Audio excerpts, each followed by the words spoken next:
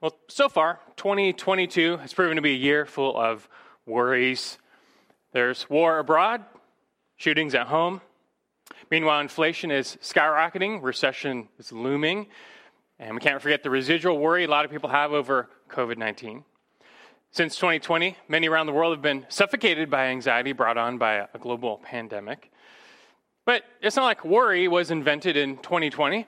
Every year since year one, there have been countless occasions for fear and anxiety and worry. How do you deal with worry? Or how do you cure it? Anxiety can seem like a disease because it certainly affects the body.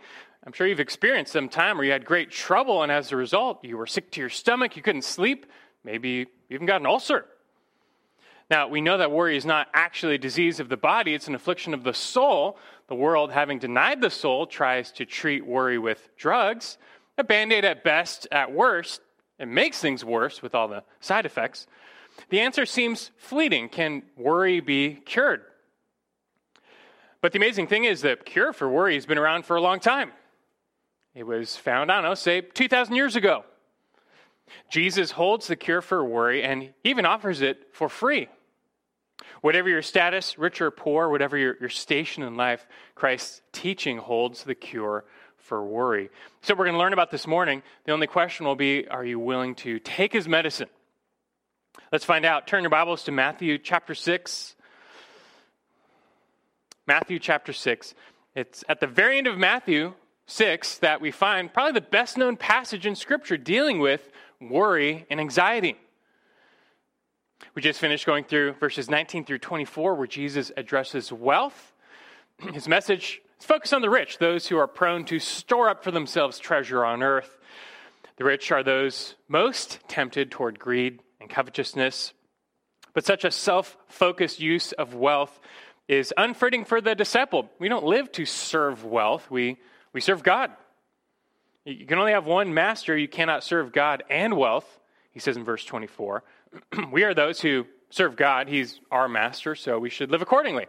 Now, it's on that verse, on that hinge, comes the next section, 25 through 34. Notice verse 25 begins with this transition. It says, "For this reason, I say to you," meaning in light of the fact that God is your master, now what? Well, he says, do not worry. Do not be anxious about your life as to what you will eat or drink. Do not be anxious about your clothing as to what you will wear. It seems as if Jesus is now addressing the poor.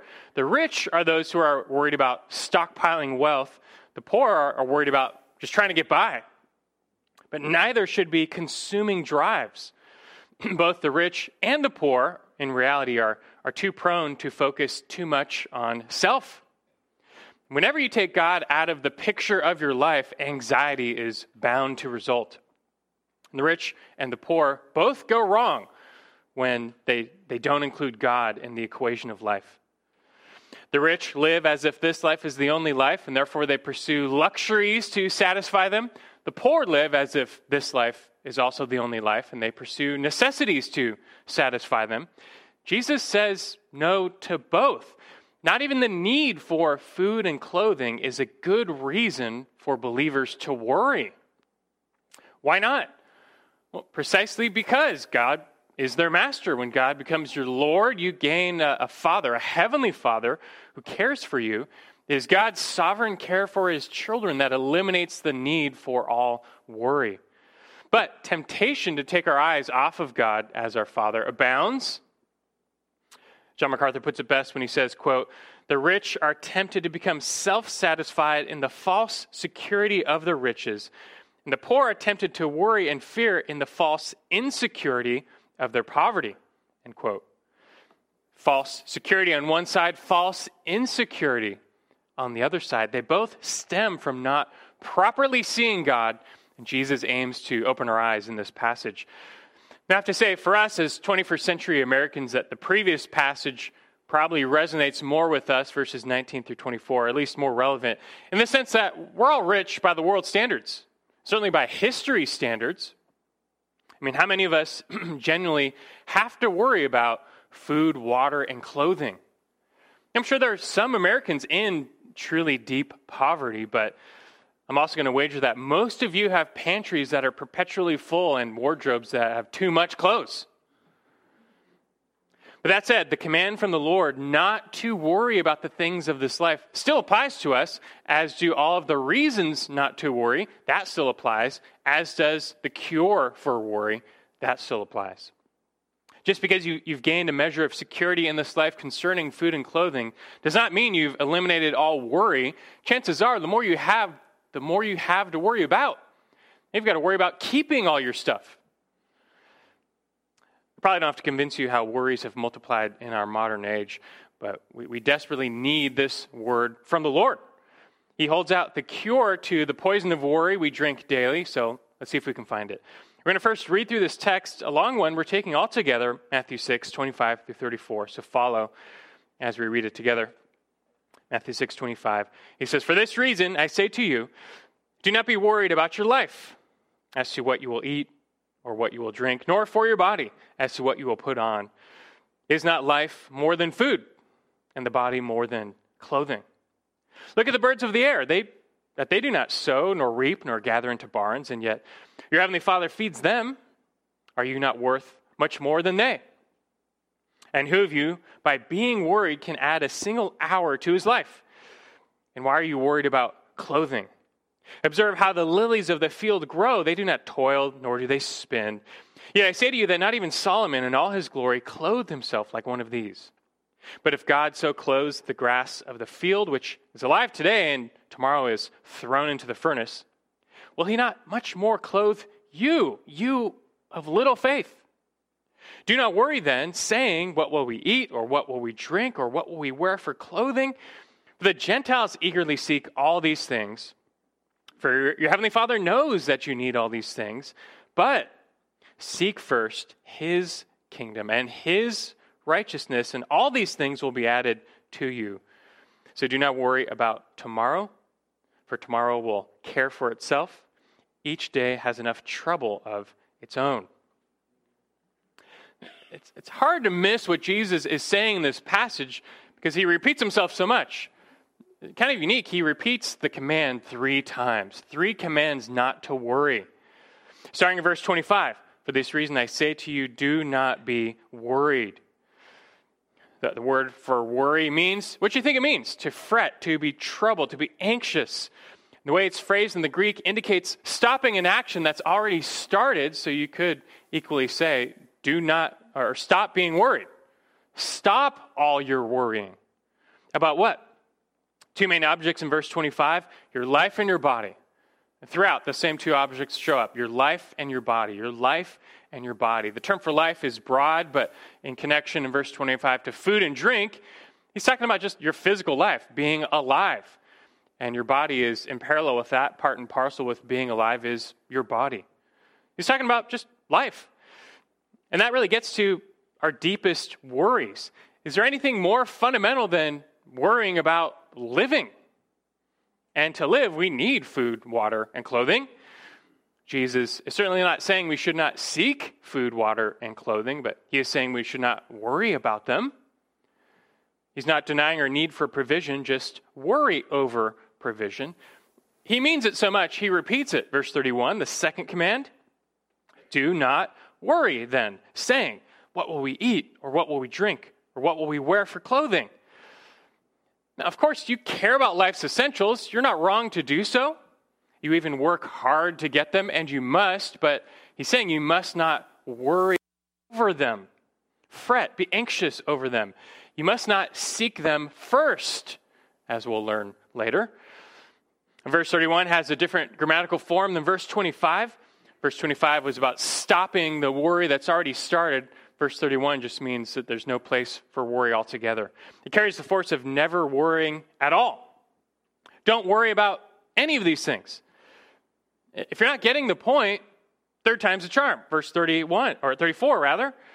He says at the very end, so then do not worry about tomorrow. And to finish, Jesus expands the object of worry to include the future now. So nothing today or tomorrow merits the response of worry. He's forbidding worry among his disciples entirely. He's being clear, and what he says is as universal as Philippians 4:6, which says, be anxious, same word for worry, be anxious for nothing. There's no exceptions there. Be anxious for nothing. Now, something's going on here. Why is this such a big deal to Jesus? This passage stands out like a sore thumb in the Sermon on the Mount because no other subject in the Sermon on the Mount receives this much attention. You might expect Jesus to rail against lust or anger or adultery or something else over the span of 10 verses, repeating the prohibition 3 times, but he doesn't. Nothing else gets this much attention. Why does he spend so much time on the subject of worry? The answer comes in his explanation. He is saying more, which is why he did not just bark the command, do not worry 3 times, and then move on. Worry results from a type of spiritual nearsightedness, a lack of spiritual perspective on what is true. Those who worry are so concerned with looking ahead that they forget to look up. You need to stop and look up. If you would just listen to God, trust his word, you would find no more good reasons to worry. But Jesus knows this is especially hard for us. We are fallen, earthbound creatures. So he's going to give us some glasses to correct our vision. He gives us here spiritual vision that we might not worry. Worry, it sidelines us in the race. That's why this matters so much. You spend your time worrying, you are effectively timed out of your Christian race. We have no time to worry. And so married to these 3 commands not to worry are 5 reasons not to worry. Jesus does not have to explain himself, but here he chooses to do so in greater length than anything else in the Sermon on the Mount, because he knows we need this. And I would say as worry has only increased with modernity, our modern age, we really need this. So let's give this our full attention now. Let's look up and hear from the Lord now these 5 reasons not to worry. 3 commands, they're straightforward. Now, the 5 reasons not to worry. The first is because life is more than living. First, because life is more than living. From verse 25, he questions, is not life more than food and the body more than clothing? Now, to this question, those in the world would say, no. I mean, for life, what matters more than food and water? And without food and water, we die. So what could be more important than that? To sustain your life, you need food. To protect your body, you need clothes. In a fallen world, we can't live like we're still in Eden. We need shelter, we need covering to survive. So what matters more than food and clothing?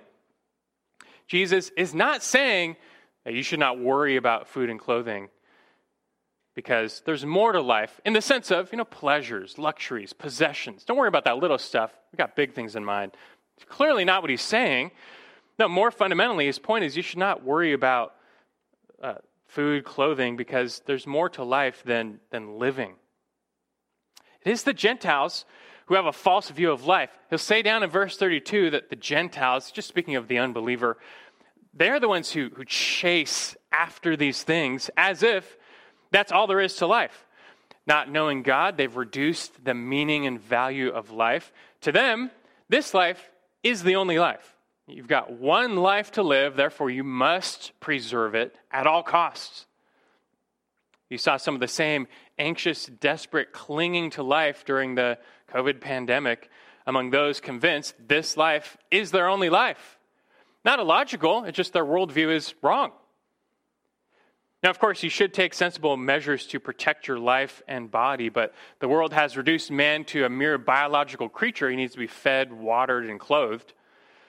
So their most basic goal in life is to eat and drink. After that, we'll be merry because tomorrow you die. And that's about it. But as we've learned from Jesus, this life is not your only life. And this life is not even your greater life. You do not have one life to live, but 2. Realize you're not the source of your life or your body. It didn't come from you.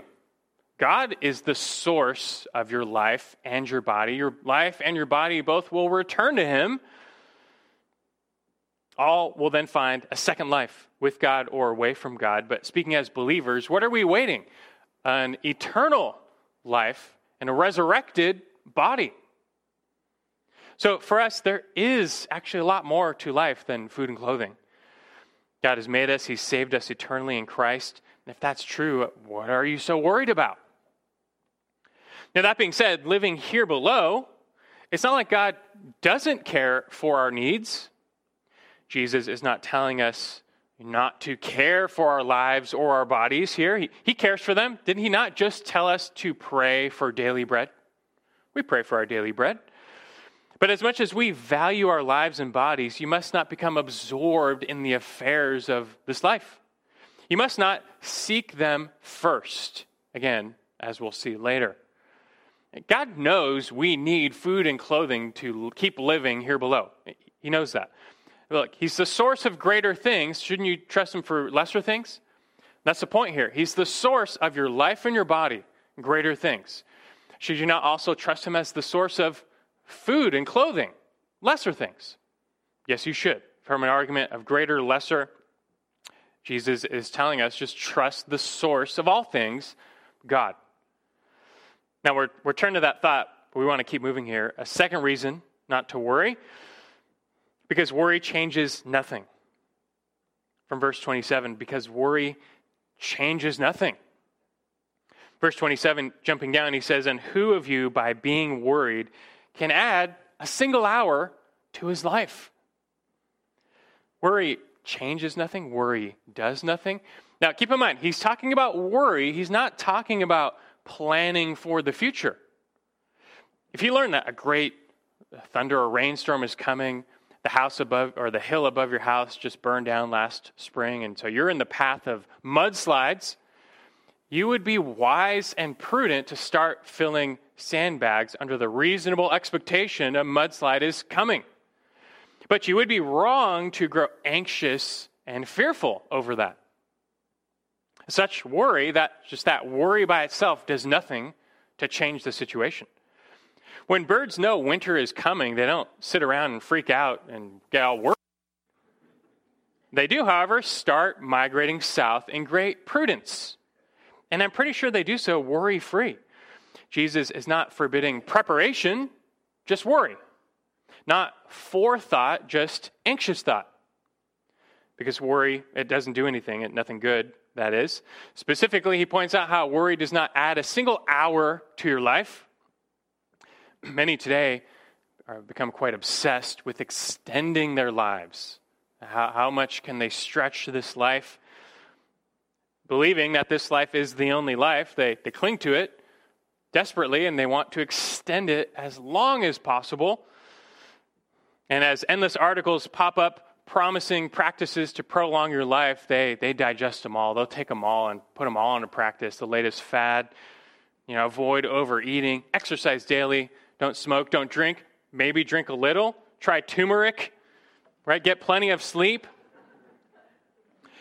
Ironically, most of these lists about how to live longer say avoid stress and anxiety. But chances are the people reading these lists are doing so because they're stressed and anxious about getting old. But all such worry is futile because it changes nothing. God made us, and even more so, you realize he has fixed the number of our days. He's determined every single heartbeat you get, you'll get not a single one more.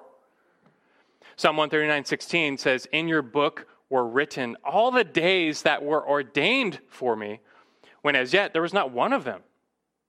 This does not mean it's wrong to exercise or eat healthy. Both our lives and our bodies are precious and to be preserved. But don't worry yourself to death. And that's all you get when you worry. You realize when someone's hyperventilating, people never say, hey, stop it, you're going to worry yourself to life. Right? They always say you're going to worry yourself to death, because we all know that's what comes when you worry. Humanly speaking, worry only shortens life. How many countless studies have just plainly observed the connection between those given to worry and disease and shorter lifespans. They suffer more from stomach ulcers to hypertension.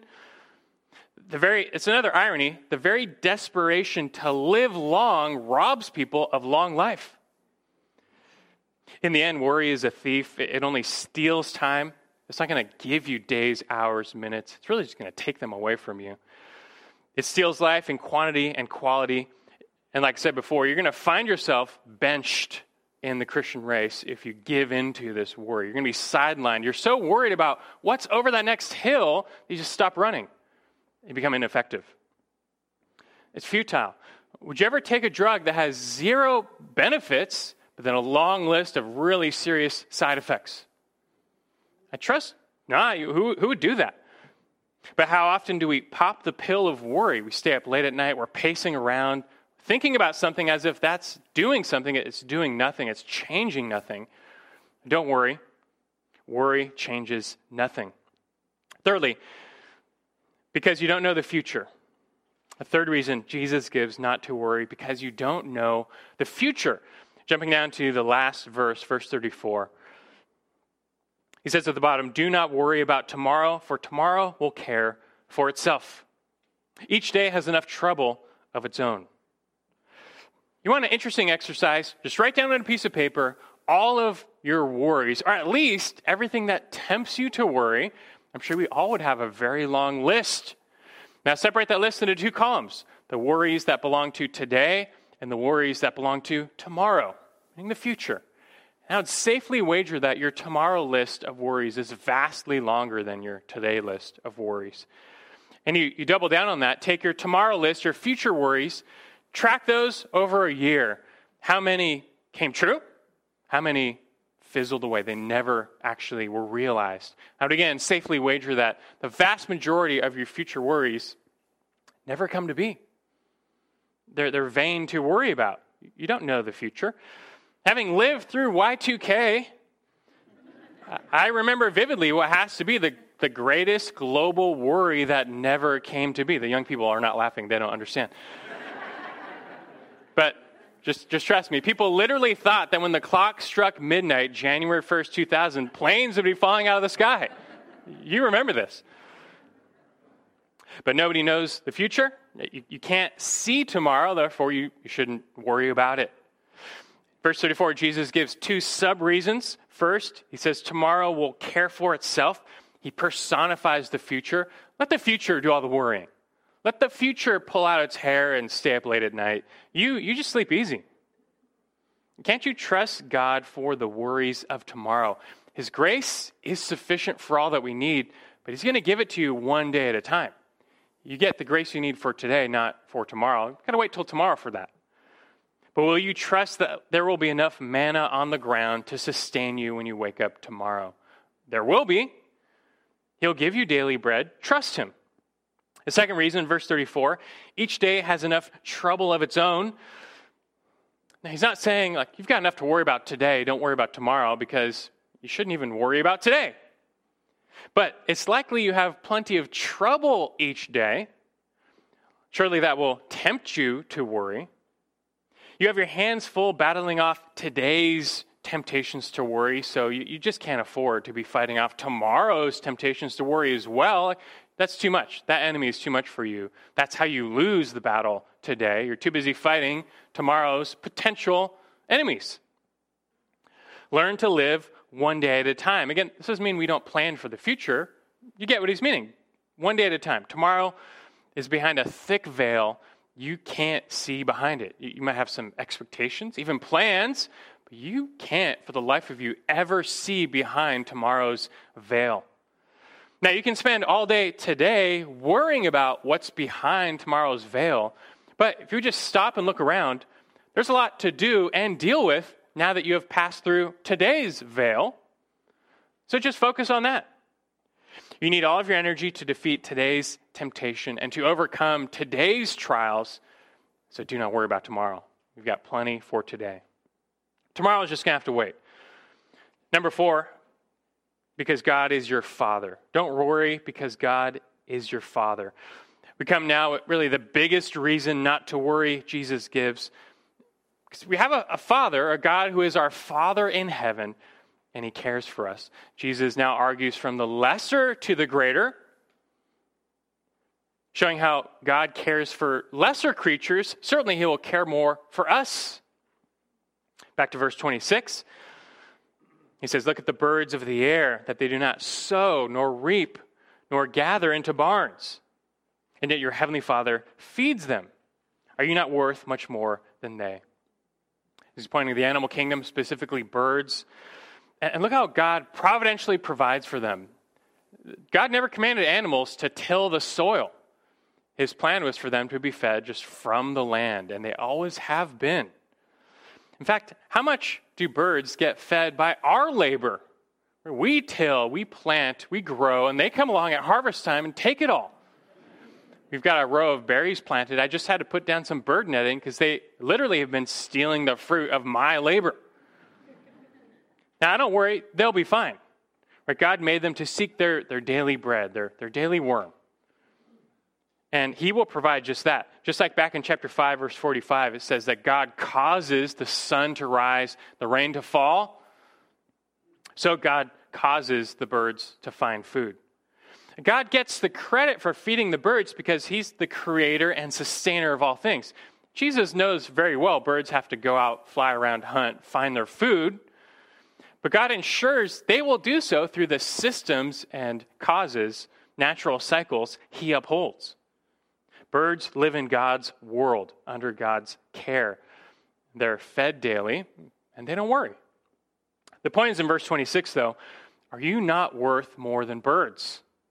Our world can no longer say yes. We can still say yes. You are worth more than birds. You're made in God's image. Birds are not. And for those who are redeemed, God is your Father.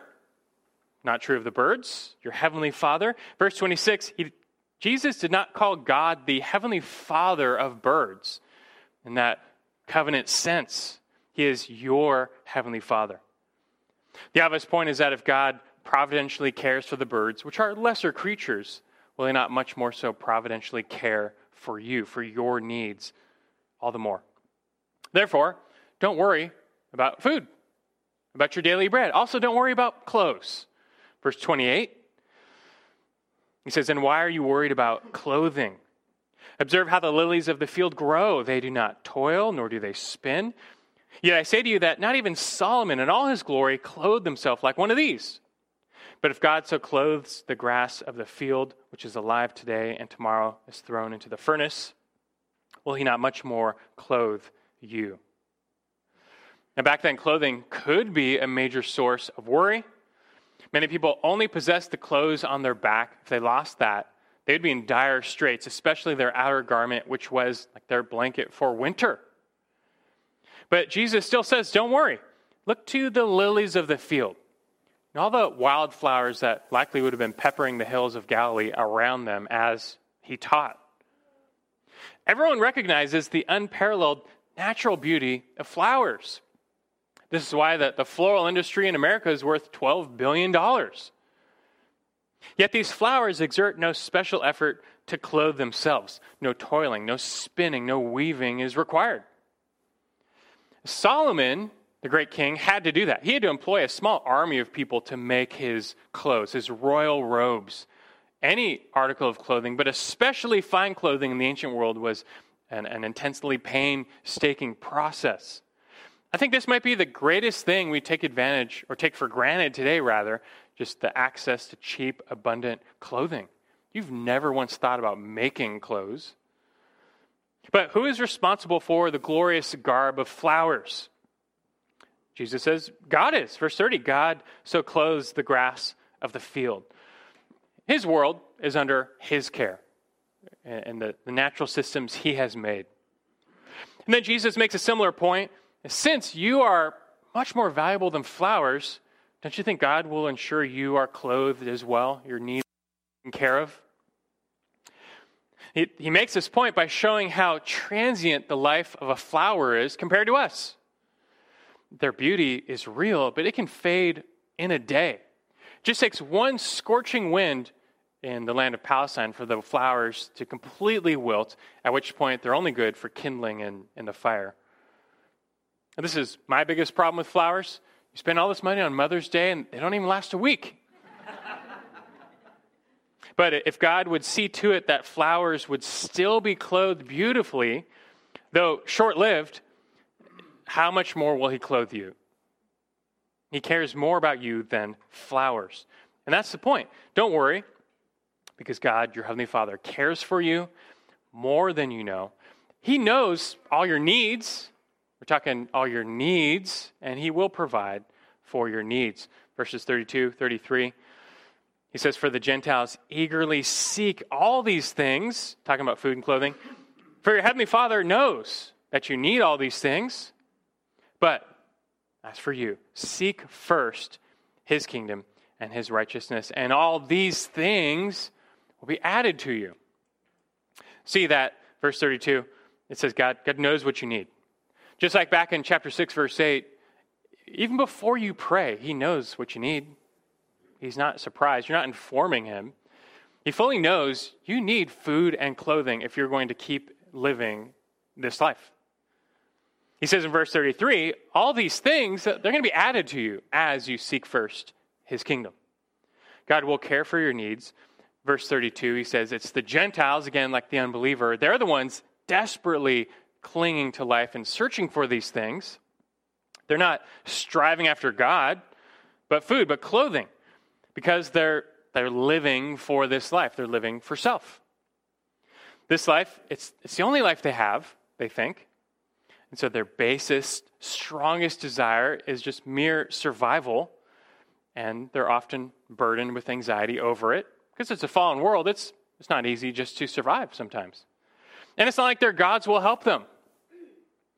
Their gods are not providers. There's some Hindus in India who give daily food offerings to a monkey god deep in the forest. Their god does not provide food for them. He takes food from them. But, in reality, who ends up eating all the food they bring? Monkeys. Like literal monkeys come in from the forest and eat all the food. I mean, with gods like these, no wonder they're hopelessly burdened and striving for the things of this life. Now, to clarify, Jesus is not telling us not to seek these things, food and clothing. We do seek them, we must. If you misunderstand what Jesus is saying, you might get the impression that you don't even need to work. Just manna and clothes will just fall from heaven to provide. That's not the promise. The point is, just as God provides for the birds, He will provide for His children.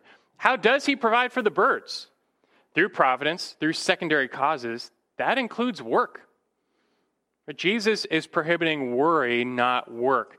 Jesus knows that birds must work, search, hunt for food.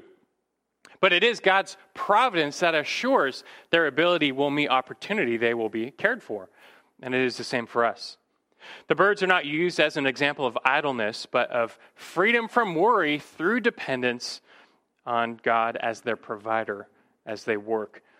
We're not being promised manna from heaven here. Just like Deuteronomy 8:18 says, we know God is the one who gives us the ability to make wealth, to provide for ourselves. Knowing that God has commanded mankind to till the ground, if you don't work, you don't eat. Literally, 2 Thessalonians 3:10 says the one who does not work should not eat. But we can work without worry like the bird, trusting God's providence to provide what we need. This gets at the heart of Christ's message here, looking at verses 31 through 33. You can see how worry and seeking are really used in parallel. What you worry about is that which you desperately seek. Seek first. It's not a problem for us to seek food and clothes. That's not the problem. The problem is when we seek first food and clothes. When we worry about food and clothes. We get that for the Gentile. I mean, they're living for self. This is their only life. But for us, God is our Heavenly Father. He's made us. He's bought us with a price through the redemption that's in Christ Jesus. Therefore, we don't even live for self anymore. Verse 34 or 24, you can only serve one master. We've chosen Christ. Christ is our Lord. He's our master now. We live for Him, knowing this life is not our only life. And so it's not for us to seek first this world or the things of this world. We still seek them, but certainly not first. We are to seek first Him. And so it all comes down to this, a fifth reason. because you live for something else. A fifth reason Jesus gives not to worry, because you live for something else. Back in verse 33, he tells us, seek first his kingdom and his righteousness. All these things will be added to you.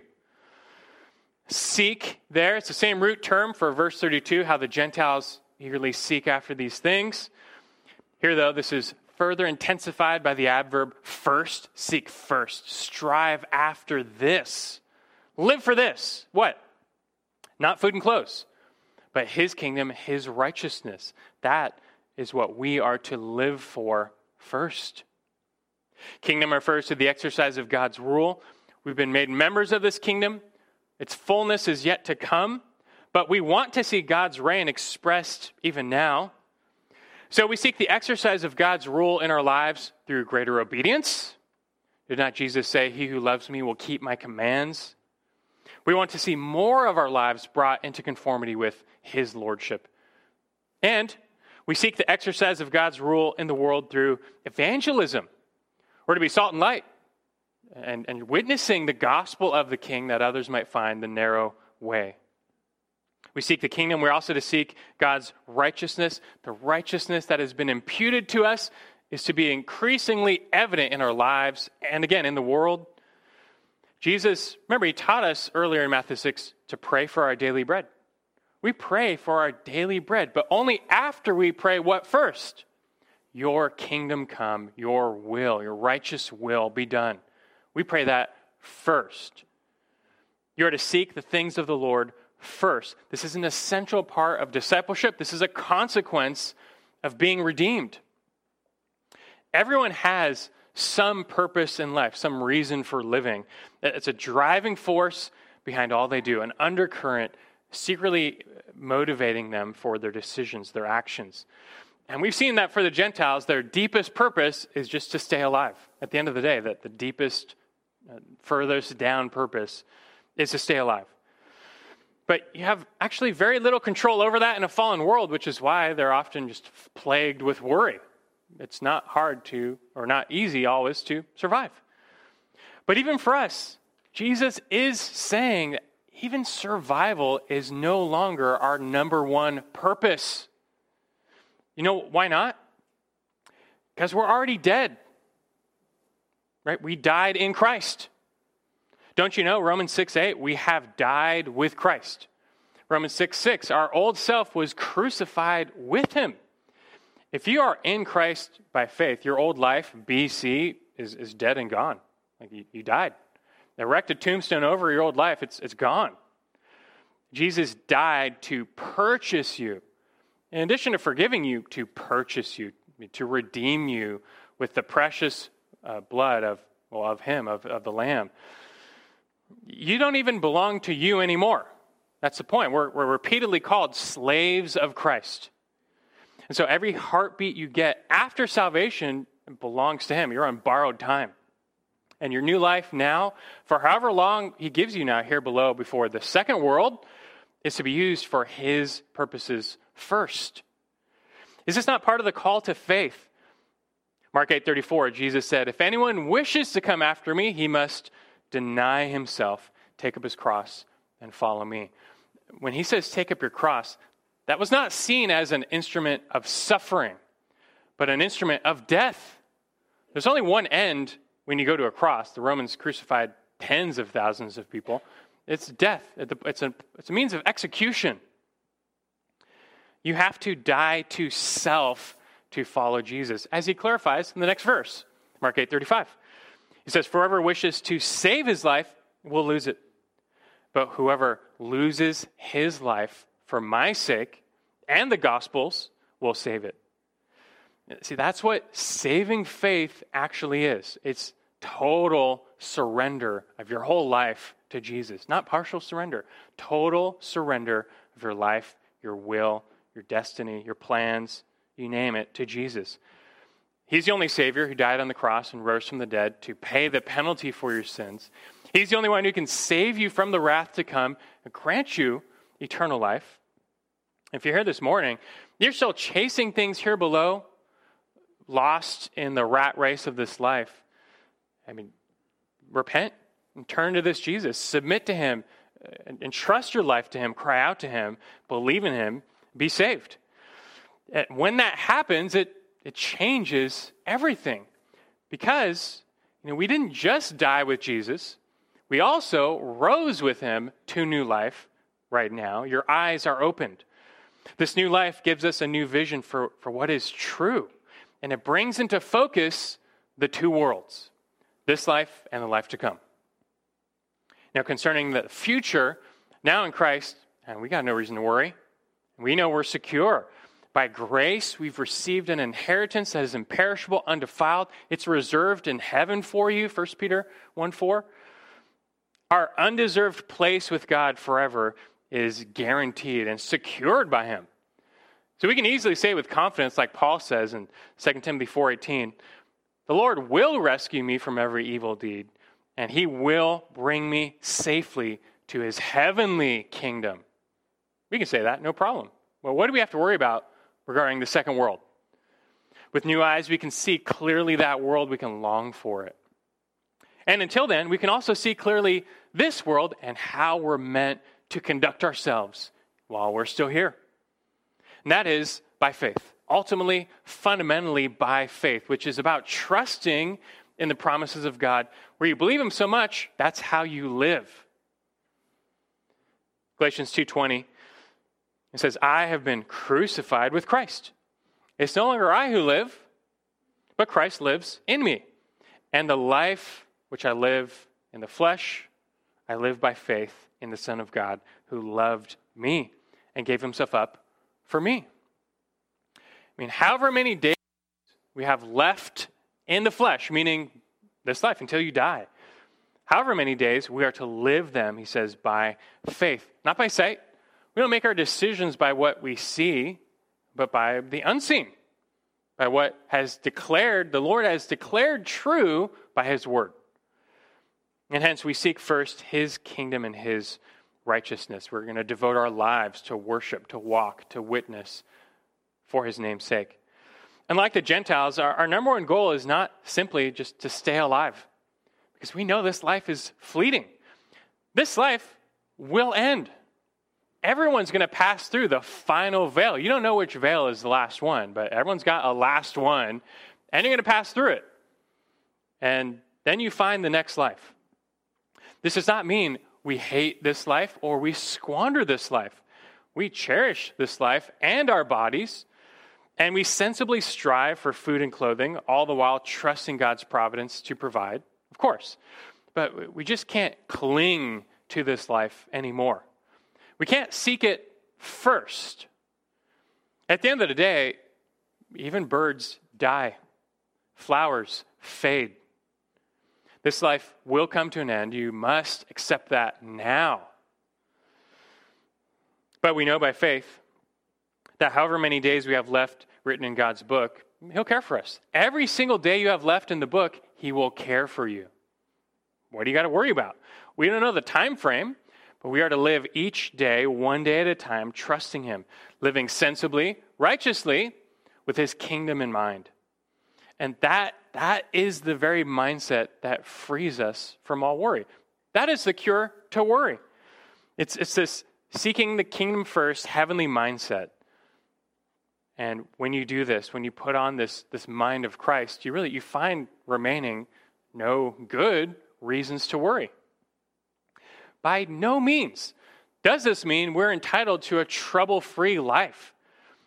Just the opposite. We know all too well, verse 34, each day has enough trouble of its own. We know we will have a lot of trouble in this life. We will suffer. We might even lose access to food and clothing. Paul did. 2 Corinthians 11:27, he's relating his many sufferings, a long list of sufferings. Near the end, he says how several times he was without food and water and covering. He was in exposure.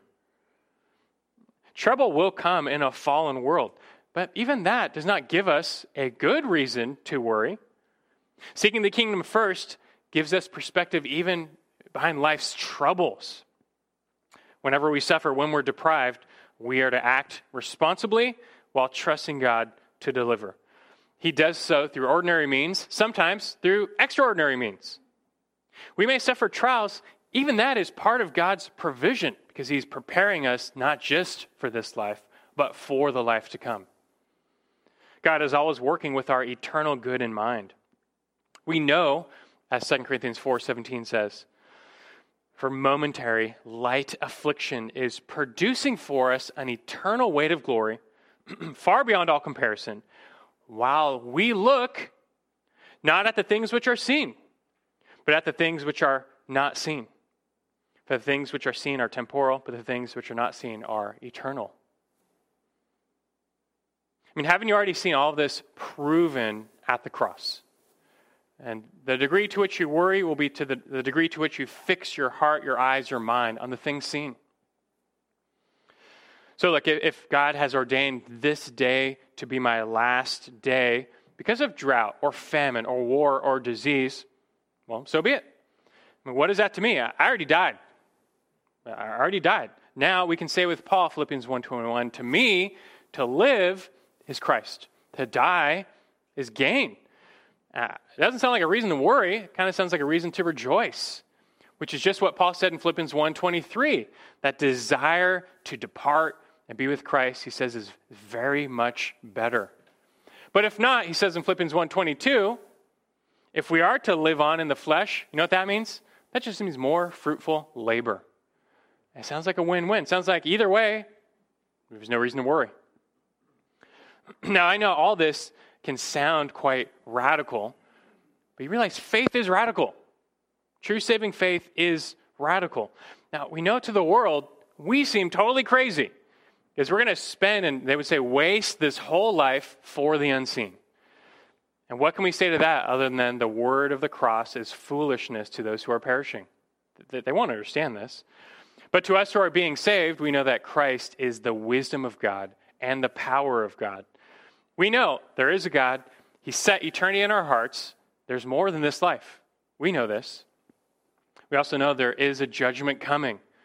But Christ died to save us. That salvation is available only by faith in him. And faith is a total surrender of your life to him. And so lay down your life before this Lord. When you do that, you find the cure for worry. And as you walk by faith, you experience the cure for worry. We're saved by faith. We live by faith. Now walk by faith. And that's how you become totally free from worry. You get to live in just peace, contentment, the attitudes that are required to be quite useful for the kingdom, by the way. Now, maybe you're here this morning as a believer, but you still have a hard time not worrying.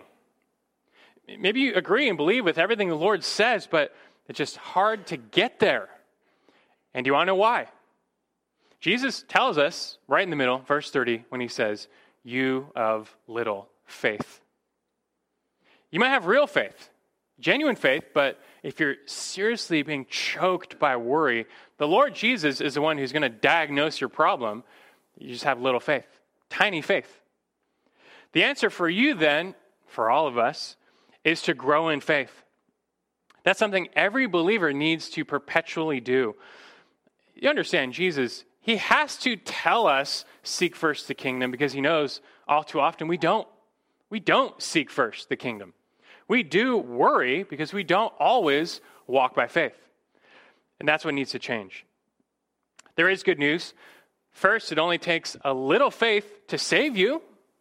Faith, you might say, the size of a mustard seed, if it's genuine in Christ, it saves.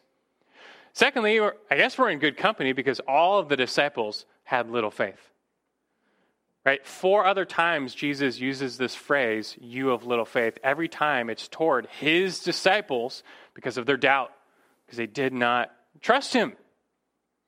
But just as the faith of those disciples grew from saplings to cedars, so can yours. All faith starts off as a sapling. It can grow. How? Well, foremost, pray. Pray to God. Like the disciples said in Luke 17:5, Lord, increase our faith. It's a dangerous prayer. You just might get it answered.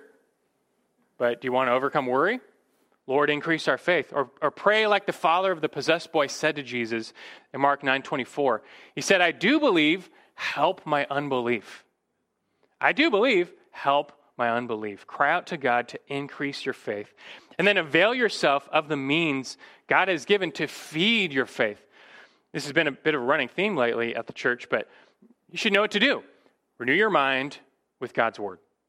Set your mind on things above. Saturate your mind with God's promises. The Spirit will use these to increase your faith and give you that eternal perspective where you always have the glasses on. You're seeing day-to-day life, the things seen through the lens of that which is unseen. You make sense of everything. You find, when you put on the glasses, I don't find any more reasons to worry. The key verse goes, we've read it many times now, Colossians 3, 1-3, but it's so precious. He says, therefore, if you have been raised up with Christ, keep seeking the things above, where Christ is, seated at the right hand of God. Set your mind on things above, not on the things that are on the earth. For you have died, and your life is hidden with Christ in God. That's where our real life is. So let's think up there.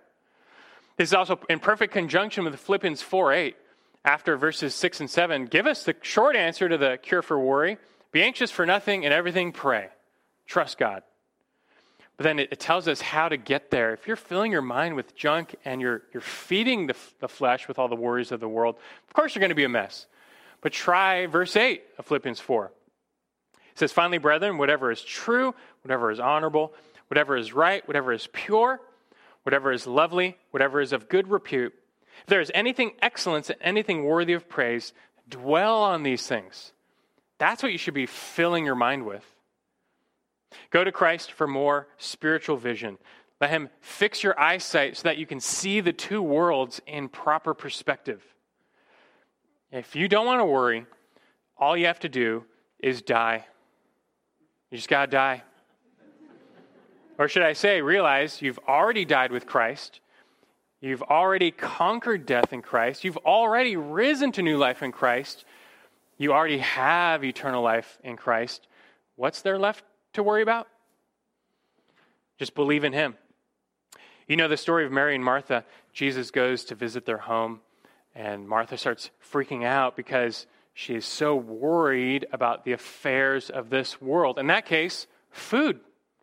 In that moment, nothing mattered more than food. How she, the host, how is she going to feed the Lord and his disciples? But Mary had it figured out. Seek first Christ. Let him feed you first.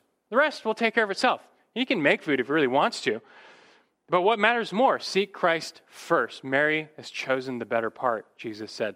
That's not the end of the story for Martha, though, because later, after their brother died, it was to Martha that Jesus gave the secret to overcome all worry. What did he say to her? John 11, 25, 26. Jesus said to her, to that same Martha, he says, I am the resurrection and the life. He who believes in me will live even if he dies. And everyone who lives and believes in me will never die. Do you believe this? And that's the question. Do you believe this? But believe in Jesus, grow in faith, and you will find the perfect peace he promises that we can be used for his kingdom and his glory for however many days he's ordained. Let's pray.